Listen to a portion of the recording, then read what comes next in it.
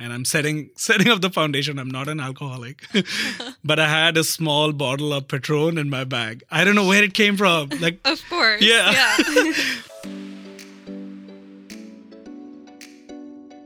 You're listening to Create Community. I'm your host, Marsha Drucker. On this podcast, we're exploring the human side of community. I'm chatting with some amazing community builders to define what community truly means. Joining me today is Preet Singh. Preet is the founder of DesignX, which is the fastest growing UX and design community in North America and Europe. DesignX hosts meetups, a large-scale conference, and has a robust Slack group where thousands of designers share, learn, and grow together. In this episode, we chat about building online and offline communities, Preet's journey of immigrating to Canada and building a new life and community from scratch. Let's jump right into it. Preet, welcome to the very first episode of the Create Community podcast. Now, before we get to DesignX, I really want to get a better understanding of your early journey and how you actually became a community builder. So let's start from the very beginning. What was your childhood and upbringing like? First of all, thank you so much, Marsha, for having me on your first podcast show. So for my journey part, I grew up in India. I spent the first 25 years of my life there. I grew up in a normal middle-class Indian family in the north of India. Like the main thing for Indian parents usually, and my parents were no different, was education. So, that was a big focus growing up. So I did go to engineering school because the three options you have as a brown kid are you go to engineering school, you go to medical school, or you go to law school. Coincidentally, that's also the place where my community building journey started. So I do not regret having my parents forcing me to go to engineering school now that I look back and connect the dots. That sounds like a really good way to start your career and sort of build that discipline and really learn how to think. How did you first start your career? What was your first job like out of school? So while I was still in engineering school, I was always interested in everything except for engineering. So I was dabbling into graphic design, visual design. I started learning WordPress and started making websites for some local businesses, lawyers, and trying to do some freelance projects. My first official full-time job was at a major IT outsourcing firm called Infosys. So, they are one of the biggest outsourcing companies in India that make a lot of like big software for banks and other places. I left that job in 3 months and came back to my hometown and told my parents that that's not what I want to do. And I didn't have a job. And so I was out of job for like 6 to 8 months, but trying to figure out what I want to do next. How did you end up pivoting from that experience and really like finding what you were passionate about and getting into some side projects? I think we are always told that you should be really focused in your life and you should always have clarity on what that next milestone, what that next goal is.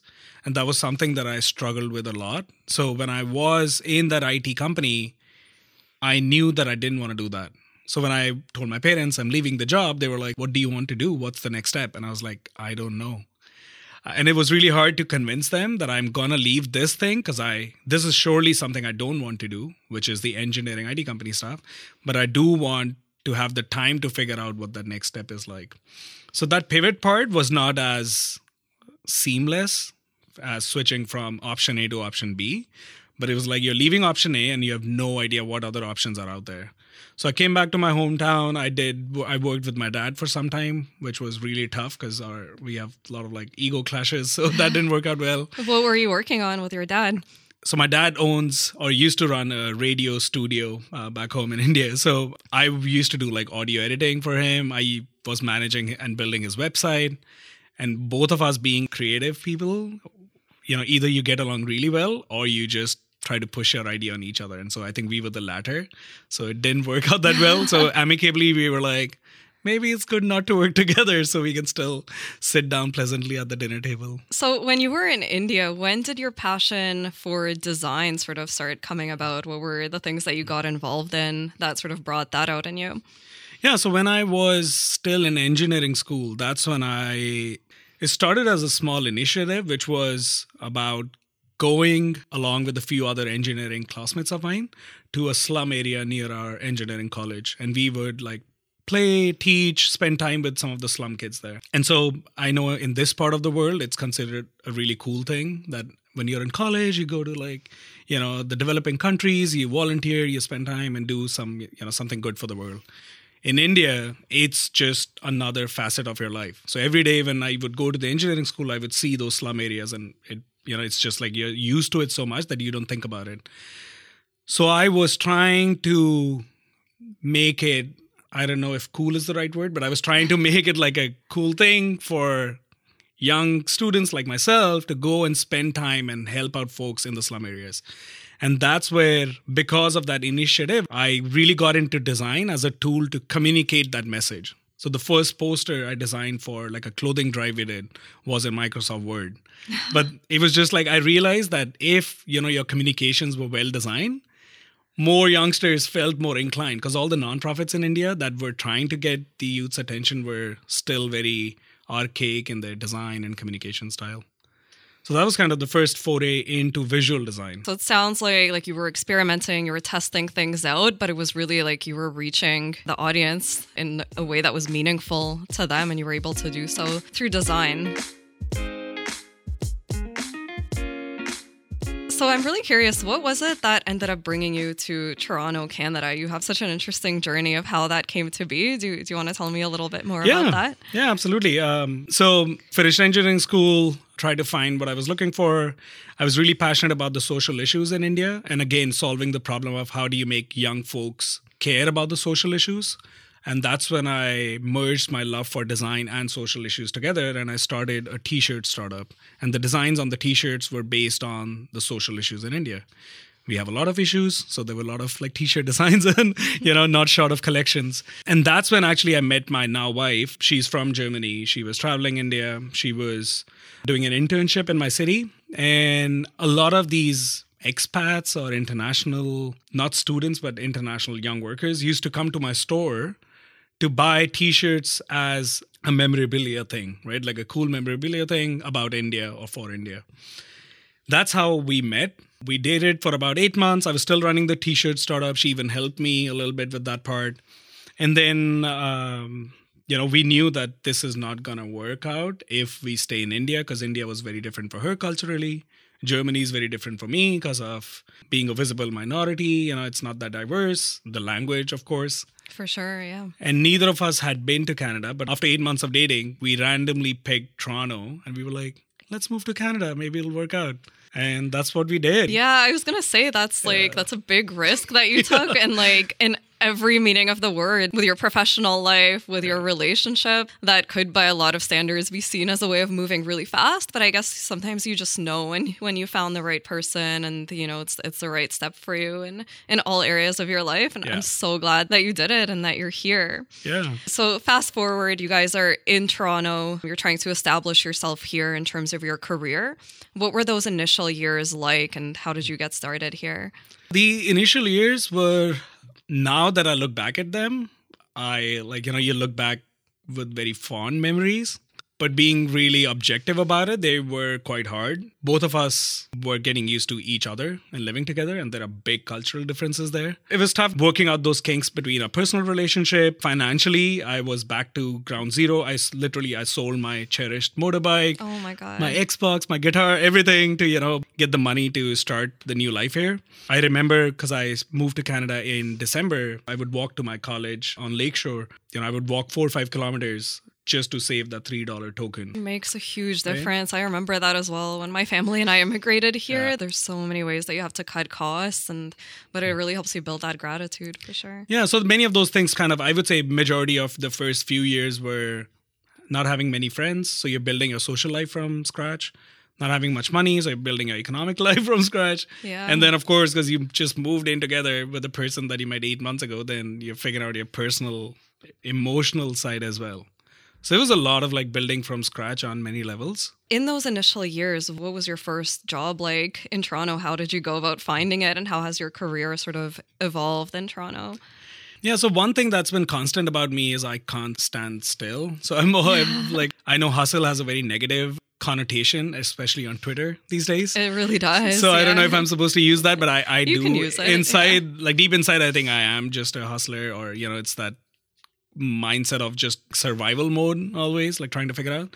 So when I was still studying at Humber College here, when I moved here, I was taking a lot of freelance projects because I knew that either I could work for $10 an hour at Tim Hortons, what my classmates were doing, or I could design websites for $10 an hour. And so I had no qualms in being that cheap designer, but I was like, at least I'm doing stuff in my domain. So I built like a lot of websites for plumbers, for gardeners, like all kinds of like tradesmen, because they were like, I have $300. Can you make me a website? I was like, sure, that covers my rent for, a week. So I did a lot of those kind of jobs, but that helped me understand the professional, cultural differences between India and Canada. So I knew that here it's a lot more about building trust, and it's not just about, being the cheapest provider or the kind of work you do, right? So it's a lot more about those personal relationships and showing your personality and those things.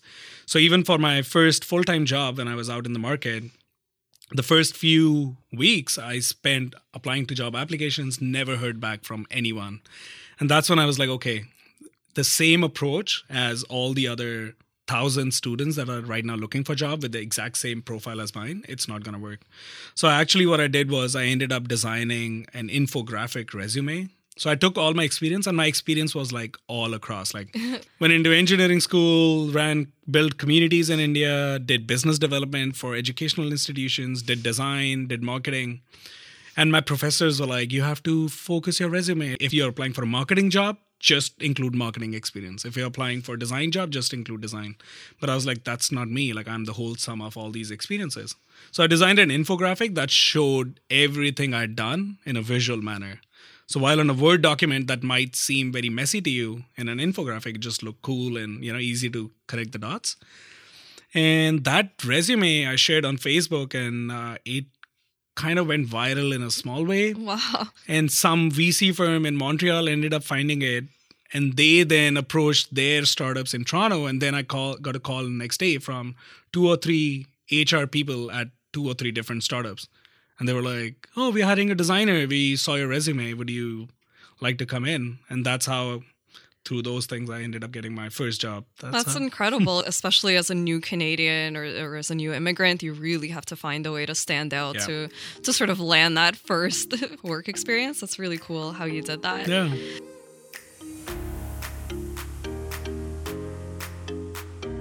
So I want to shift gears here a little bit to chat about Design X and the amazing magnetic community that you've built. We've known each other for the last, I think, 3 years now, or 2.5 years, and we've really been building our communities side by side. We started, I think, like 3 days apart from each other. But what was your vision, or what was the reason that you created Design X? And tell us a little bit more about what Design X is.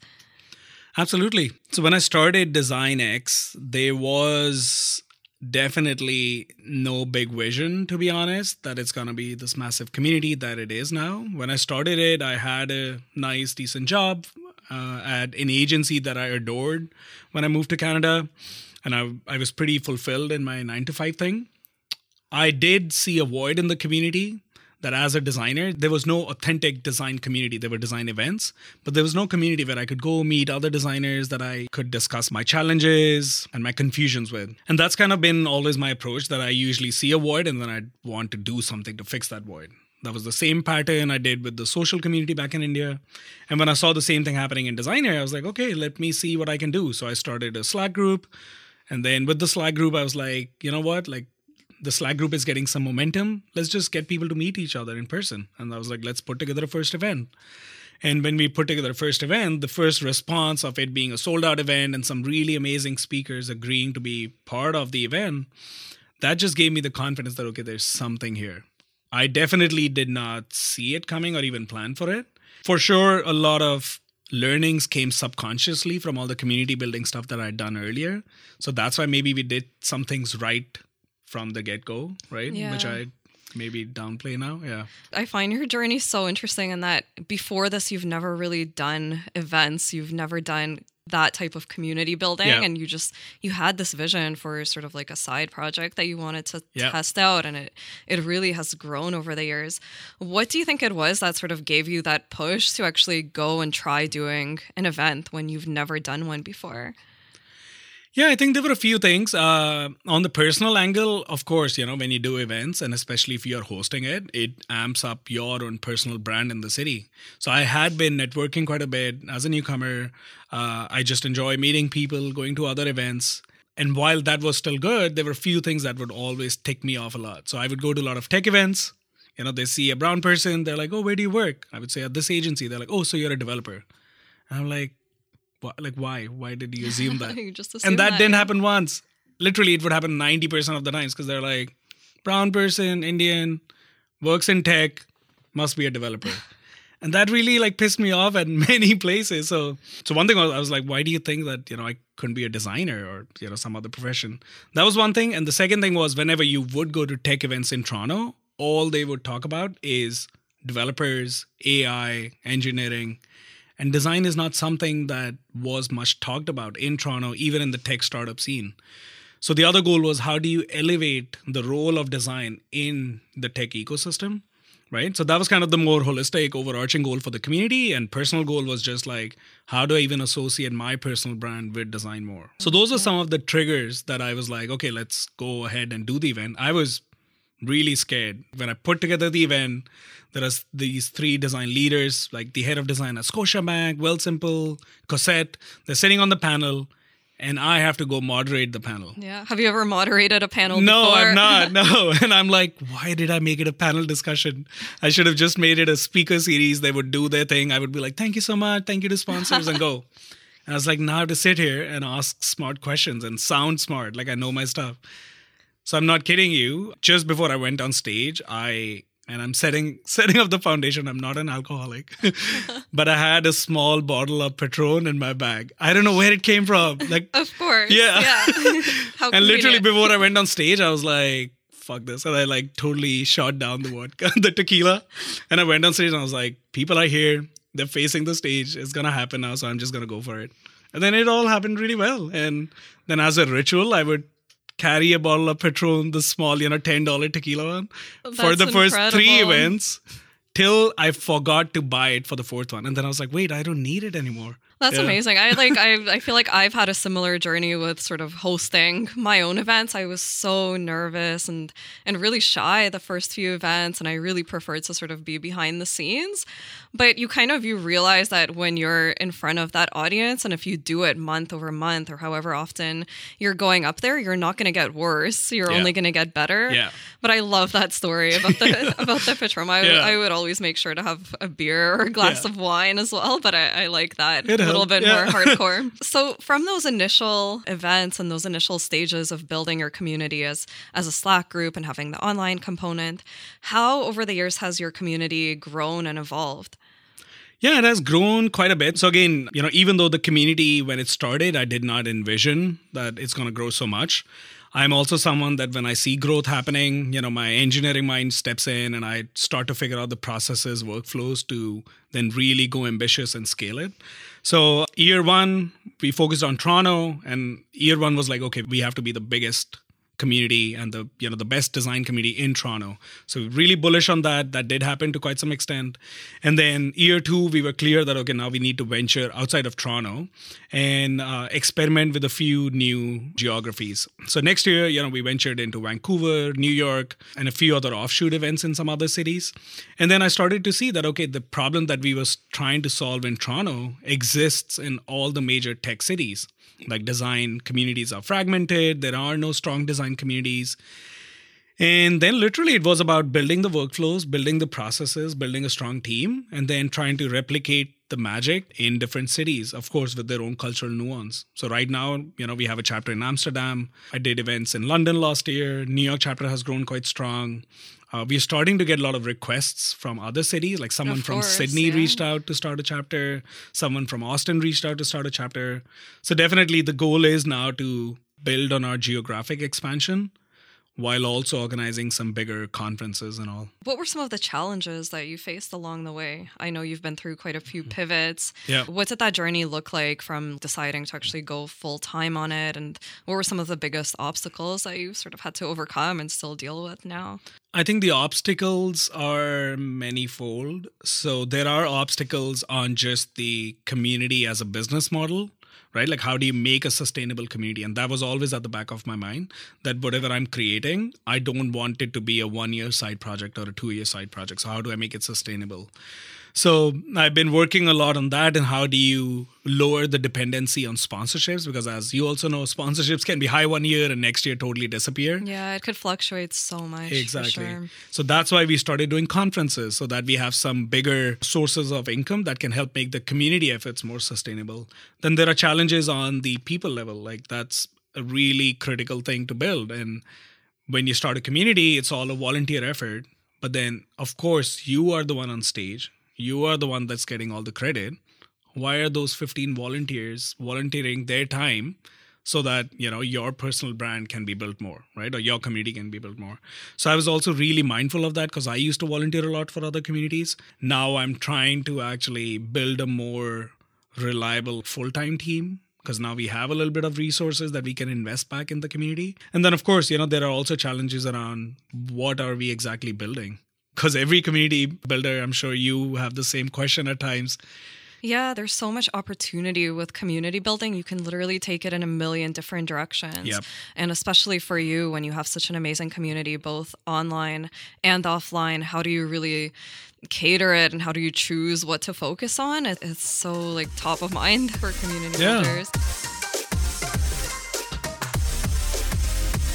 When you came to Toronto, you really had to start from scratch when it came to building your professional network, but more so your personal network, really establishing yourself in a new city. So definitely it was not an easy start. I was not trying to build the personal community for the sake of it, but I was genuinely trying to find like-minded people, right? You're in a new place, all your 25-year-old friendships are back home, and you're like, I don't know many people here, and how do you start?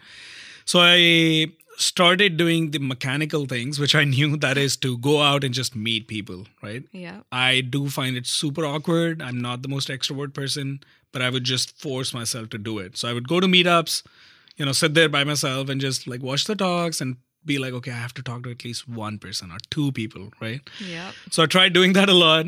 I always found it easier to network or build that personal community if it was related to something I was working on.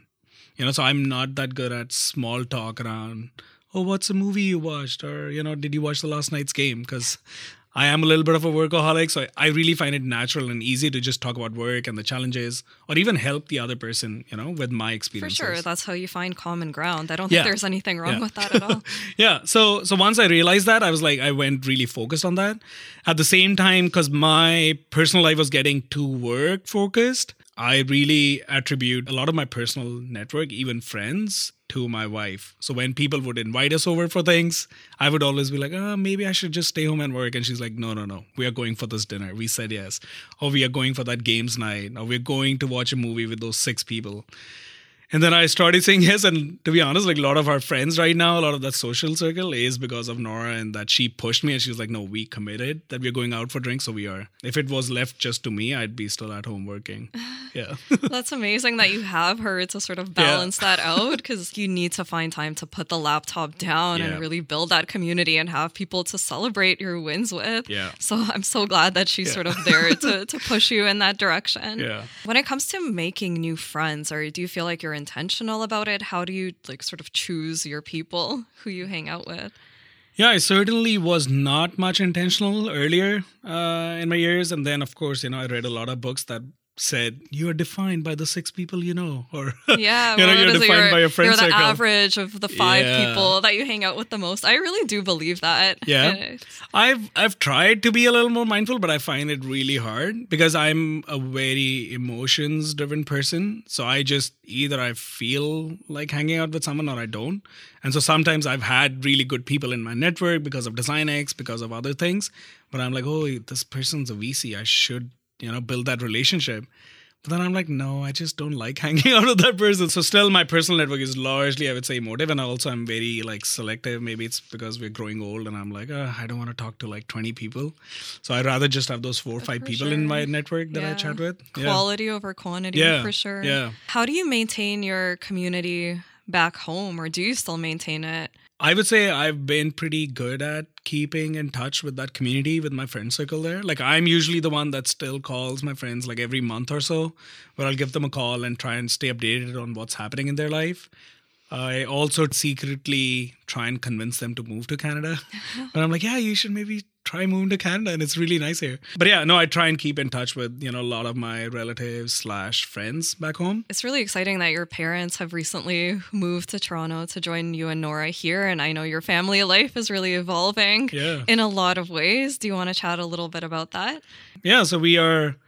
As I'm sitting here recording the podcast with you, we are, I think, 2.5 weeks away from having our first kid. So that's scary. Yeah, thank you. Scary and exciting.